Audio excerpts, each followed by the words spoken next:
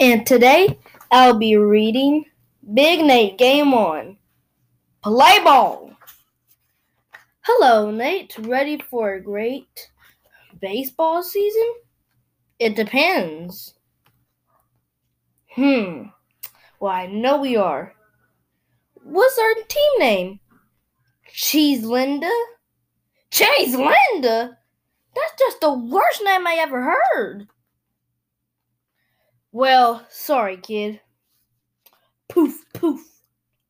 Enough! Batter up. Strike one. Yank. Strike two. Yank. Strike three. Yank. Strike four. High five me. Dad, where's my baseball uniform? I washed it.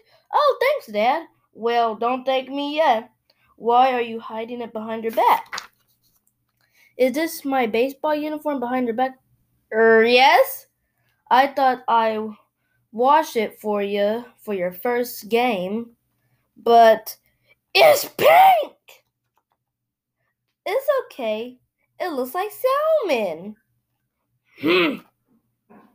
Well. Look at the cheese, Linda. Are you wearing pink today? Now I'm switching over to Ronald. But before I switch on to Ronald, let me tell you what happened in these few pages. So what happened in these few pages was Nate was on his first season of baseball, and he found out that the name of his team is Cheese Linda, and he's really not happy about that. Then his dad surprises him by watching his baseball uniform, but the baseball uniform is now pink, and he is really upset. Now it's really Ronald's turn. Hi guys, today I'm going to be reading Diary of a Wimpy Kid Old School Continue. But by the end of the lunch period, things weren't looking good for him. I can't really worry about Riley though, because I've got my own problems to deal with. Today, Mom and Dad got a letter from the school saying that they had to come in for a special parent-teacher conference. I've been worried sick all week because I thought I must have forgotten to cross out Fru's name on my homework. But that wasn't it at all. The reason the school asked Mom and Dad to come in was to tell them my homework grades have improved so much they're putting me in harder classes. I'm sure Fru will be so happy having more challenging homework. But he can't be there to help me during tests. So unless I can figure out a way to sneak him into school, I'm never going to pass. When Mom and Dad came home from the parent-teacher conference, Mom said we need to celebrate the good news. Of course, that meant going to Old Timey Toba's ice cream parlor. I was getting a little sick of spending every night at Roderick's work. And I think Grandpa was feeling the same way. He told Mom ice cream makes his gums hurt, and he was going to stay home this time around. I tried using the same excuse, but Mom was dead set on us going. When we got to the restaurant, though, Roderick was nowhere to be found. The manager told that Roderick never showed up for work. They sent Mom into a panic, and we got back in the van to go look for him. We drove all over the place, and we finally found Roderick walking alongside the highway. Trudge.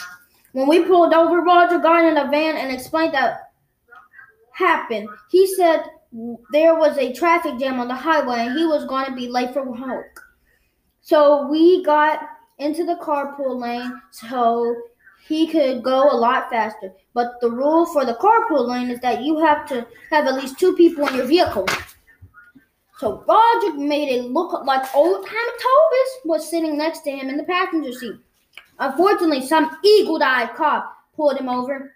The cop wasn't amazed and gave Roderick a ticket for $100. And he found all sorts of things wrong with the van, like a broken taillight, an expired inspection sticker. After that, the cop said Roderick's van towed and left him stranded on the side of the road. So Roderick was a huge target for all kids who was stuck in the traffic jam. Splat! Sklop! Mom told Dad to drive home so she could throw Roger's costume in the washing machine. But when we got to our street, there were cars parked up and down on both sides. There were even cars parked on a lawn, which was pretty strange. We had to park the van at the bottom of the hill and walk up the street. When we found out that Grandpa had thrown a huge party, we had to push through the crowd to find Grandpa, who was out back in our old hot tub. And from the look of things, he was having a time of his life. Dad kicked everyone out of the house, which took forever, mostly because no one was in a big hurry to leave. Scoot, scoot. When everyone was gone, Dad lit into Grandpa for having a party. Grandpa said he didn't plan on having a party. He said he tried to write one invite to one lady from his dating site over to watch a movie, but he must have accidentally hit send all, and then everyone showed up at once. Dad was really mad.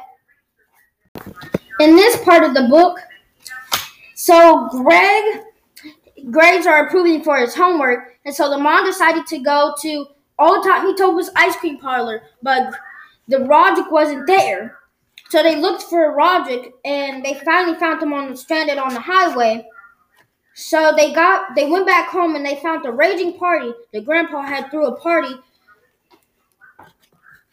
Now it's fun fact time. Did you know traveling strengthens your heart? And did you know a narwhal's tusk reveals its past living conditions? Bye now.